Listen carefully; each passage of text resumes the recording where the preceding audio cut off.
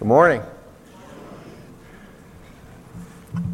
I'm Pastor Mike, and I want to invite you to turn in your Bibles or grab one in the pews in front of you as we dive into another week of looking at the 10 words, the Decalogue, or as some people call it, the 10 Commandments. We are focused on Exodus 20, verses 4 through 6. Interesting bit of trivia for you as we look at this passage. But it's actually more than trivia, is that we have what we have historically called Oriental rugs. I don't know if you're aware of this or not, but the reason they exist is in part due to this commandment, the interpretation of it. We not only have Oriental rugs, but we have I don't know if it's a whole genre of art, but particularly in the Mediterranean area, a way of making beautiful mosaics out of tiles with geometric patterns, in part due to this command. Because many followers of Islam, that is Muslims, view this command as forbidding any art that recreates something on earth or in heaven. They take it very literally, and while I respect their attempt to apply God's word, I think the consistency there is wonderful, but they kind of miss the real point of what this command is about. It is something much more profound than just art. There's something much deeper going on in this passage. So as we look together today at Exodus chapter 20, verses 4 through 6, would you consider with me something much deeper than works of art, but consider the desires of your heart. So we look together here at Exodus 20, verses 4 through 6 are our focus, but I want to read Exodus 20, verses 1 through 6, as they kind of hang together. This is God's word. God spoke all these words, saying, I am the Lord your God, who brought you out of the land of Egypt, out of the house of slavery.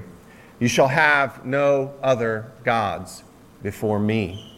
You shall not make for yourself an idol, or any likeness of what is in heaven above, or on the earth beneath, or in the water under the earth. You shall not worship them or serve them, for I, the Lord your God, am a jealous God, visiting the iniquity of the fathers on the children, on the third and fourth generations of those who hate me, but showing loving kindness to thousands, to those who love me and keep my commandments.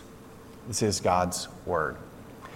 Father, we thank you that you have spoken, that you have revealed these words from the fire and the smoke of Mount Sinai, and revealed them as the truth that we need to relate to you and to others. And you reveal them in the context of relationship with you. Oh Lord, would you deliver us from our own house of slavery? Would you meet us here today and transform us, that we might love you and serve you? For we pray in Jesus' name. Amen. While I can appreciate the beauty of an Oriental rug and those beautiful tile mosaics, I think they're wonderful. The artwork that has come from what I would say is a excessive restriction of viewing this command. It's beautiful, but there is something here way beyond. It's more deeper than carved images and carpet patterns. It's more than what you touch or taste or feel, or even what you do, what you watch on TV, or what you buy, how you spend your time. There is something much more profound. It is deep. And the essence of it is, piggybacking on from last week, of what the Lord would show us from that first commandment, that the Lord wants to be first in your life. He wants to be the most important being in your life. And that's the first and second commandment as they hang together. He wants us to love and serve him only. As we saw last week, acknowledging God's role in your life is what he wants first of all. And here as we dig in, we see the Lord wants you to serve him above all. You choose Yahweh, which is the Hebrew word there behind the word the Lord in our English translations. You just choose Yahweh over your way. That's what it really boils down to as we dig in here. It's not merely with your outward actions, but with your heart. With your hearts. And that's the main thing I want us to look at today. So our first heading on the outline, if you're following along there, is that this passage, this command, is really a matter of the heart and not works of art. The problem is making a God substitute, putting something else in the place of God. If you look at verses 4 and 5 together, you can see it really clearly as you just carefully read.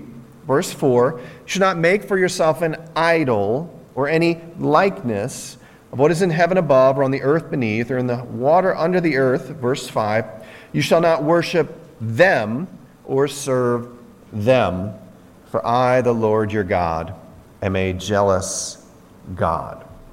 Those verses are tied together logically and grammatically. They're connected. They're interrelated. You can't isolate part of it that says, don't make a likeness of what is on heaven above or earth beneath. You have to read the whole thing. And what it says is, the Lord is prohibiting making of an idol or likeness, worshiping or serving them.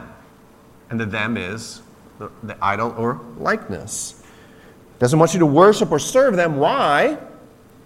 And not because they just exist, not because you're creating some work of art, but because he is a jealous God.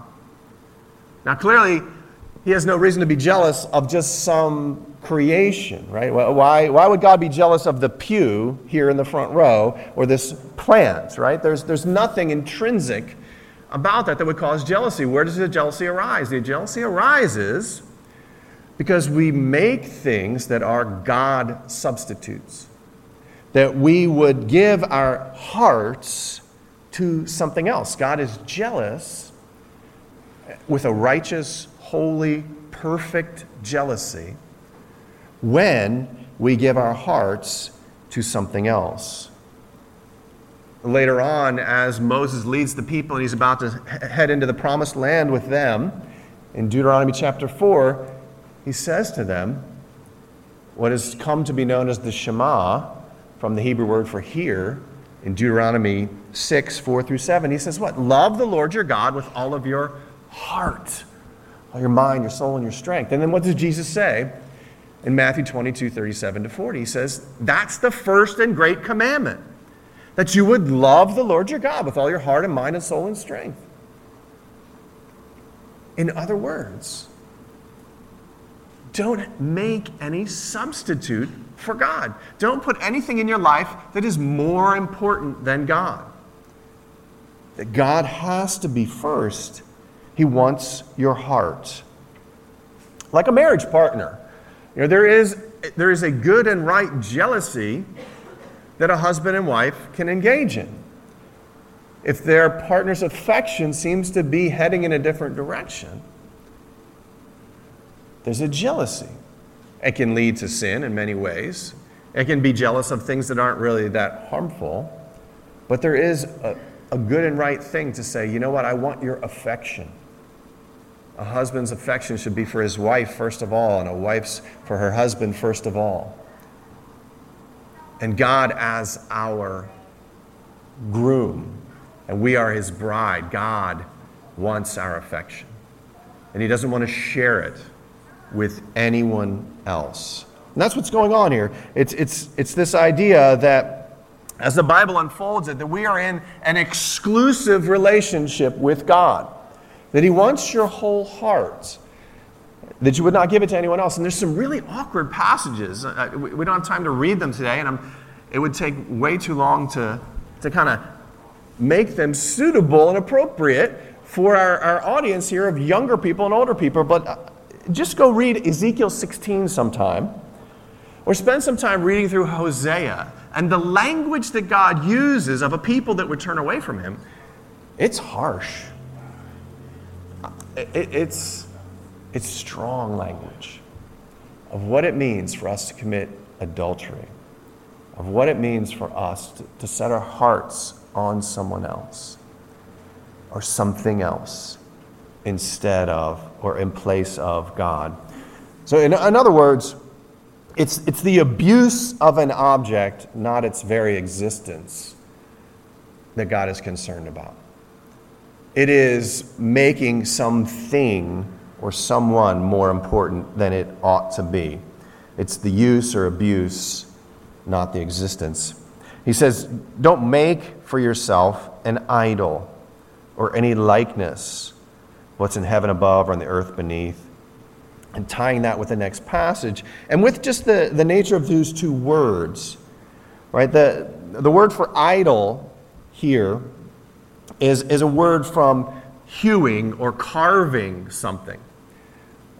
That it is a making of something, but it's more than that. It's for worship. It's something that you would, as verse 5 says, literally, verse 5, it says, worship. You shall not worship them. The language there is of bowing down. So it's not that you've made something, it's that you've made something to be a God substitute. You've made something that you are now abusing and you are bowing down to and saying, this is what I need. This will help me. And we'll see it in Exodus as you go through this book, right? Moses goes back up on the mountain, and the people take gold and they throw it in the fire, and they make a calf, and they bow down to it and say, this is our God. That is a God substitute. That is something that in itself is not wrong by making something out of gold, but becomes very wrong because they bow down to it and say, this is our God. They serve the creation rather than the creator. We're talking about idols.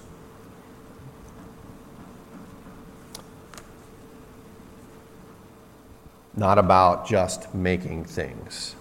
In fact, I'm not sure, and just what other folks, especially Islam, does with the rest of Exodus. Because if you just keep reading in Exodus, there's some interesting things that happen, including God-ordained worship, where God says, I want you to make a temple, a tabernacle. I want you to make this tent, and I'm going to meet you there. And I don't want you to just make this tent, but I want you to make it very elaborately. And he gives specific instructions about the materials, about how to make it, the tent poles, and everything else. And he says, not only that, he says, I want you to make a carrying case for these tablets that now symbolize and codify our relationship. These 10 words. I want you to put them in this case called an ark. And on top of that ark, I want you to put cherubim. And it goes into, in Exodus 37, some detail about what these cherubim look like. And the cherubim are angels. They're representations of something in heaven, right? They're representations of them. And then, in fact, God says, not only do I want you to put these cherubim on top of that ark, right at the seat of worship, but I want you to make these lampstands, and they should have these patterns on them that look like almond blossoms. Exodus 37 has several of these kind of things where you go, God is saying to make something that is like not only something on earth, but something in heaven. So there must be more to it than just making something, and it is just that, right? It is that we would make a God substitute, that we would worship, that we would abuse anything in creation and look to it for hope. We would bow down, whether it's literally or figuratively, and serve that thing. You see that word in verse 5. You shall not worship them, bow down, or serve them. Now, the word there is very common for a servant, even a slave. Someone who gives their whole life to another's bidding. That's idolatry. That's the problem, not the object, but that we would bow down and offer our lives in service to anything more than God. That He would not have first place in our hearts and lives. And so just a quick definition then, an idol is something you serve with loyalty in place of the Lord. If you want to know if you have an idol, you ask yourself, am I serving anything loyally in place of the Lord? Am I being more faithful to something else or someone else than I am to God? And the thing that happens is that this loyalty, this idolatry becomes a slavery. That you lose control even while you kind of have this illusion of control, and you lose yourself as you begin more and more to sacrifice to something that will not satisfy, and that makes more and more demands and provides less and less of its promise. And so that idea here, that first of all, it's a matter of the heart and not works of art.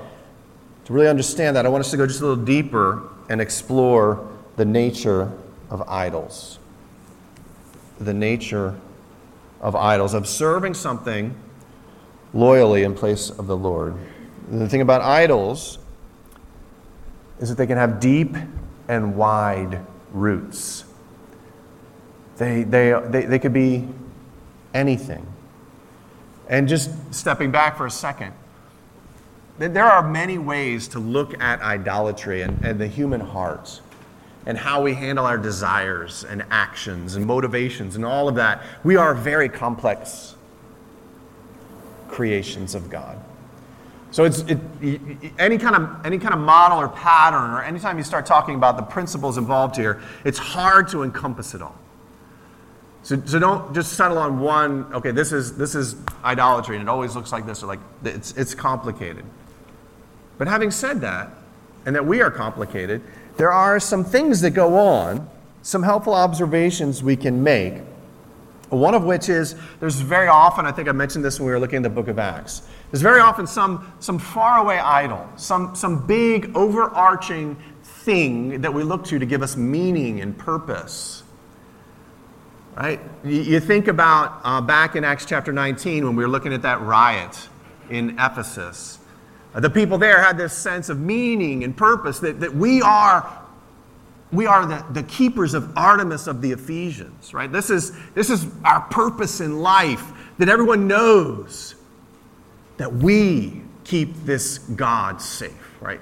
That's what the people of Ephesus would say. They had this overarching purpose of serving Artemis. That gave them a sense of meaning and status, and people looked to them, and they were proud of that. But then there was a closer, nearer idol that they really liked to make money, too. And the craftsmen really enjoyed the business that they were in of making these temple shrines and selling them for good money. And Paul, you remember, was a threat as he spoke of a God who's not worshipped in that way, of the true God, and people began to give up that false worship in various areas. So there's this big overarching, we get this purpose and meaning by being the people of Artemis, and this more practical, it's a good living we're making. We're comfortable, and something's threatening it. So they're living for those two purposes, right? There's a kind of functional thing that meets your day-to-day needs, and then this overarching thing. Those are a typical pattern, and that can be very broad. And if you look through the scriptures, you see so many different examples, not just of those pagans, but you see the people of God. The serpent that Moses will lift up in the wilderness when they head out there to save the people from the snakes that are all around them, that serpent he lifts up becomes an object of worship later on that must be destroyed. Right? The very kings and princes that God would raise up can become a source of confidence. We can trust in horses and chariots, or we can boast in the name of the Lord our God. We can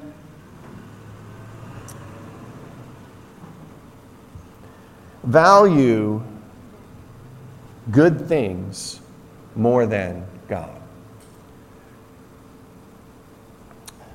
These idols, the nature of them is they have deep and wide roots. They can provide overarching meaning.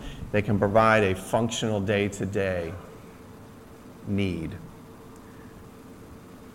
The thing is that they bear painful fruit. The thing about idols is they bear painful fruit. You could even call it thorns rather than fruit. That what they yield is harm, brokenness, pain. Because what happens is, in the nature of our hearts, one theologian hundreds of years ago said our hearts, the human heart, is an idol factory. We can just generate these things. We're broken. And what happens is that with an idol, we have a desire for something that's unmet.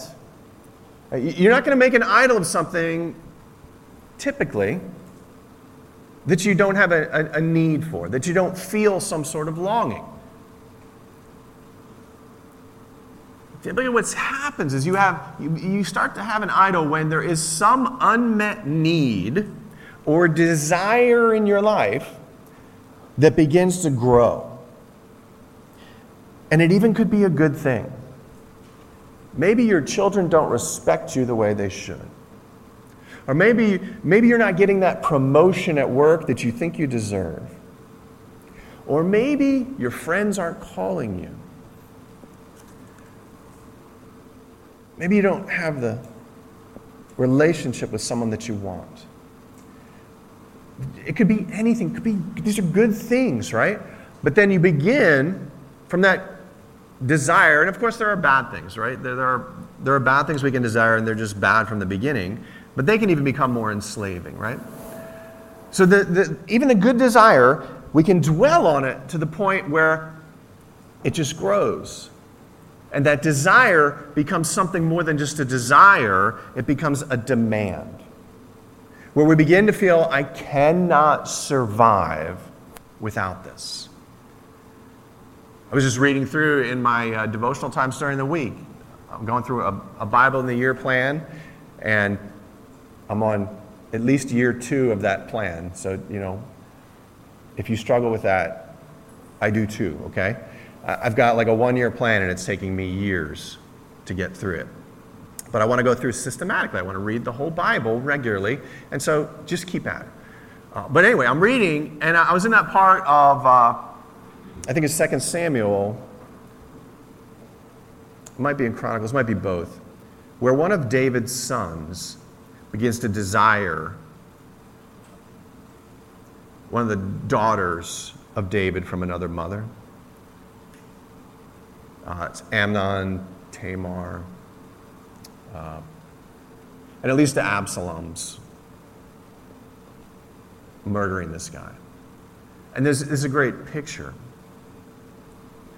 of idolatry. He began more and more to want to have a relationship, an inappropriate relationship with this person. And he made it happen. And he was miserable and despised and rejected her. That's the way idolatry works. We can't survive. I can't carry on unless I have this desire. And then when and if, very often it's not even fulfilled, but when it is, it's never what we want it to be. It's never satisfying. It is like drinking salt water when you're thirsty. It just keeps making you more thirsty. That's the nature of idolatry. It's desire becomes a demand. I need it. I can't live without it. I deserve it. And there's always an element of truth to those kind of things. Your children should respect you. And you probably do deserve more credit at work than you get. And your spouse probably should treat you better than they do. And you can leverage that in your own heart so that that becomes not merely a desire, it becomes a demand, and you begin to judge. And you build your case. And you collect more data. And you reinforce all of this, and eventually you begin to punish. And it could be with gossip and slander. It could be with complaining and griping. It could be with anonymous posts on the internet somewhere, or whatever it is. You begin to judge. It could be you just pull back. And you don't give to your partner the love and attention that they deserve. It could be that you don't pull back, you attack. Verbally, sarcastically. All kinds of ways these things play out, where a desire becomes a demand, and we begin to judge and punish. And for our Crossfire people, you realize what I'm talking about there, right? We talked about how our responses to conflict can be either to escape or to attack. When something happens, we can pull back, or we can lay into somebody. And there are different flavors of that. And there's a healthy response called peacemaking. That's what we're studying with the youth on Sunday nights. Come on out, 6 o'clock. 6th graders through 12th graders. So this is the nature of idols. That they have deep and wide roots. They bear this painful fruit. And what happens is a lasting harvest of harm.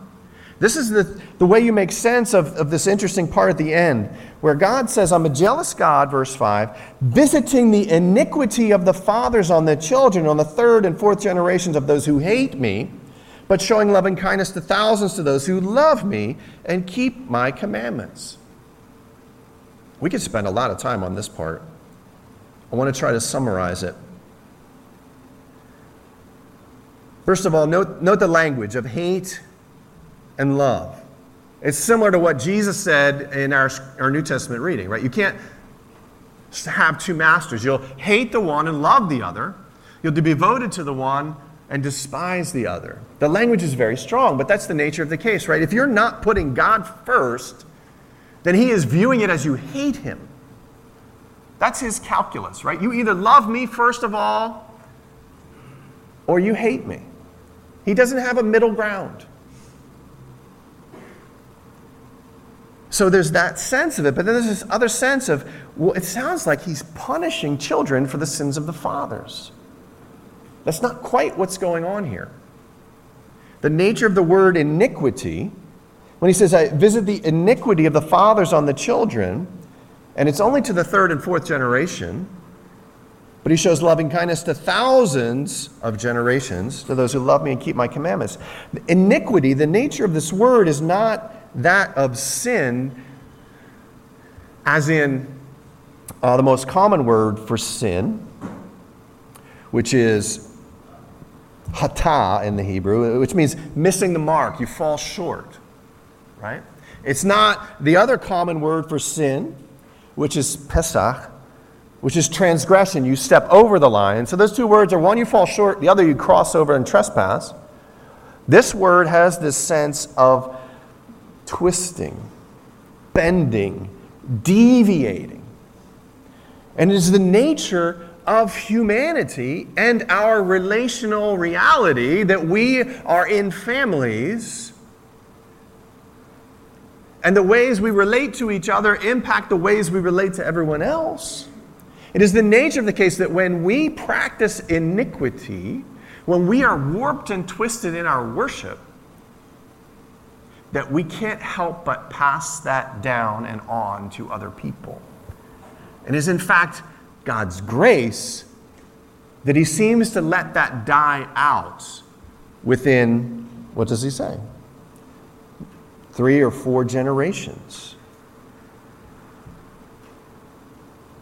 You see this all over the place. If you pay attention, you will see this kind of generational twistedness, sin.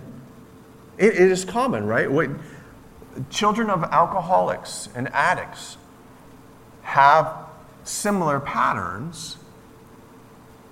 They vary, and we are complex beings, so you can't boil it down and say it's always this, it's always that, right?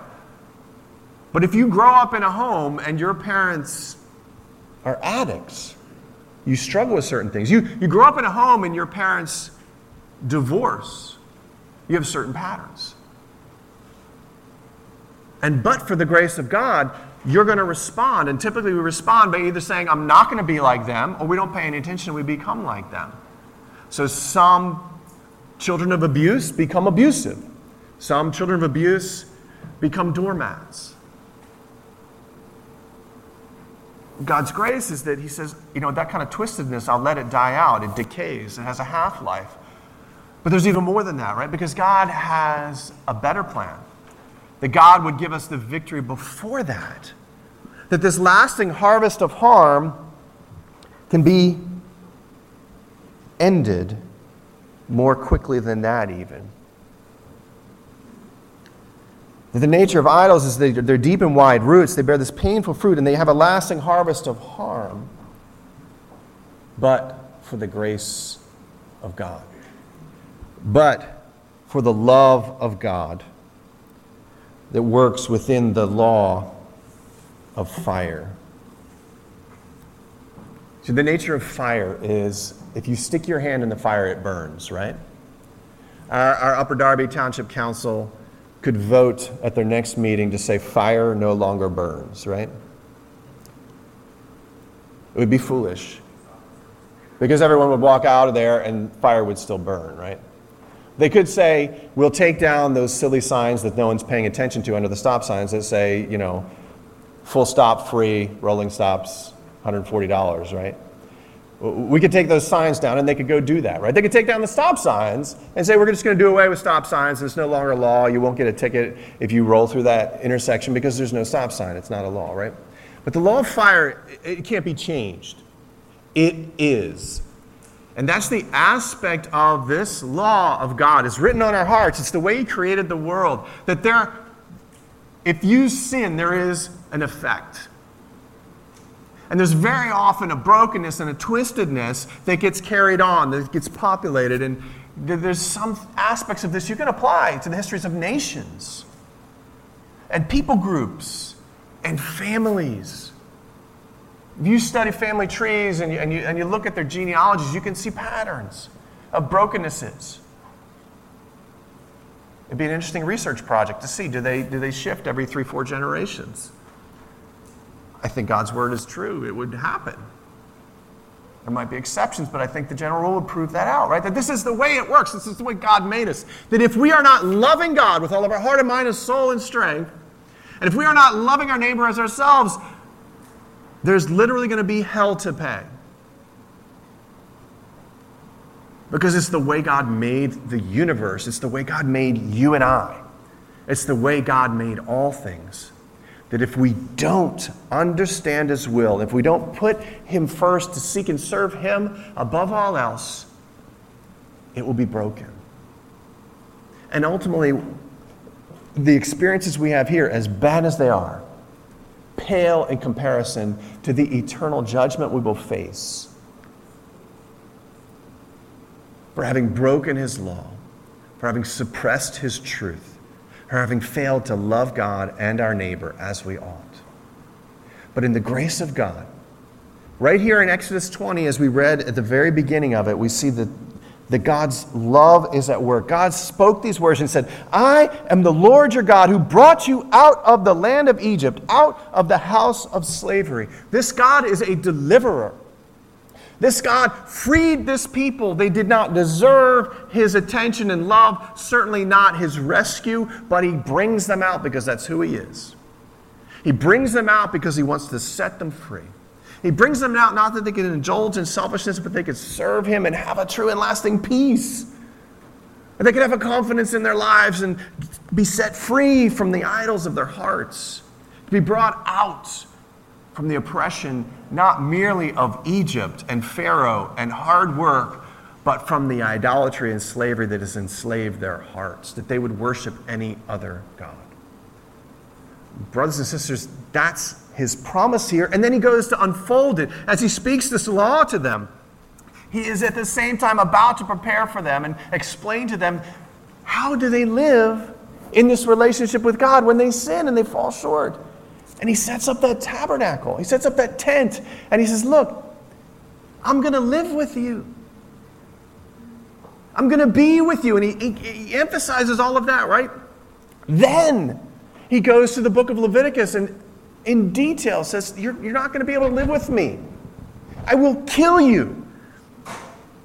He says, I will destroy you because I am so holy. So how will you live with me? He says, look, here's the way. There has to be blood. Sin has to be punished. It has to be taken care of. And he institutes the sacrifices. Various sacrifices for various sins. And not one of them was actually powerful enough to take away sin because the blood of bulls and goats cannot cleanse from sin. It was always intended to point to God's way. When in the fullness of time, Jesus would come to this earth and he would take that fire of judgment upon himself on that cross.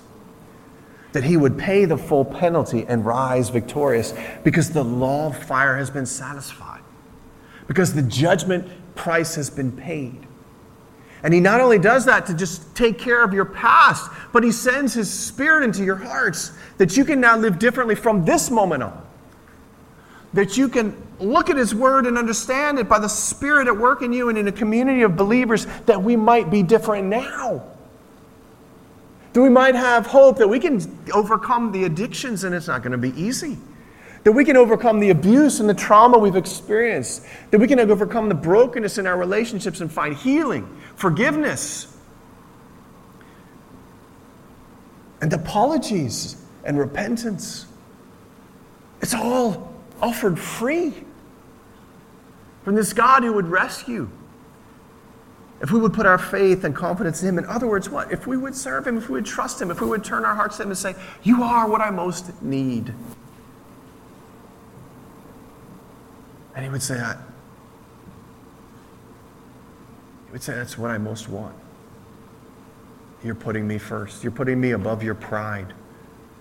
You're putting me above your own strength, above your own reputation. You're putting me, God says, above everything else. And that's what I always wanted. And when you do that, I will give you everything else. I will accept you. I will treat you as my righteous sons and daughters. Though you have done wrong, I will love you with an everlasting love. I will never forsake you. I will fight and win your battles, even as I have conquered sin and death. And the devil, I will conquer everything for you. I will accept you as my people. And I will forgive all of your sins. That's some profound stuff in this passage.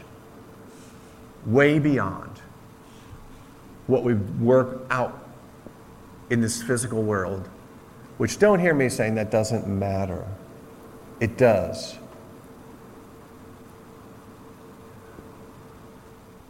But the first order of business is to take care of the hearts. The Lord wants you to serve him above all. Will you pray with me? Lord Jesus, help us to identify those tendencies to idolatry. Lord, I thank you that in many ways, when you bring us to a saving faith in Jesus, you set us free from a lot of junk.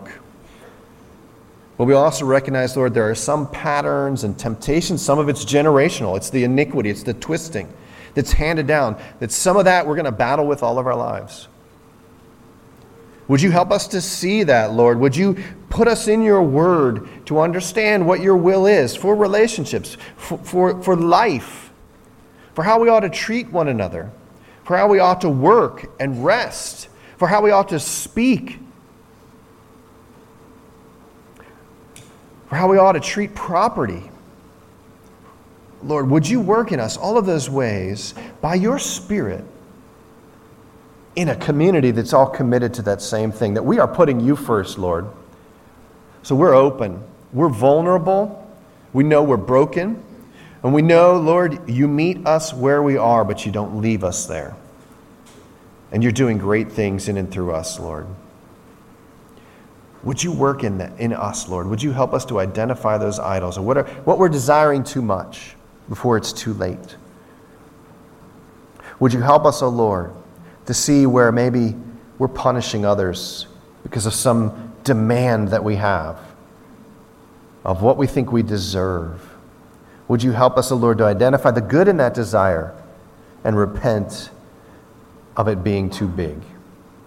Would you help us to move forward, and where we have punished others, where we have played God, withdrawing or attacking, would you give us grace and humility, not only to ask forgiveness, but to grant it to one another? Would you work in this, O Lord, for our good, for your glory? We pray in the mighty name of Jesus. Amen.